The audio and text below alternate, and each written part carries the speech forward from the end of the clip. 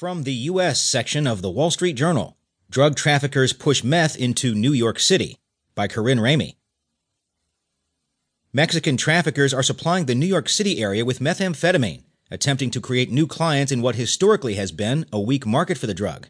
The Mexican cartels have been sending loads up to New York and telling traffickers, "See if you can get customers," said James Hunt, special agent in charge of the Drug Enforcement Administration's New York division. They want to create an addict population.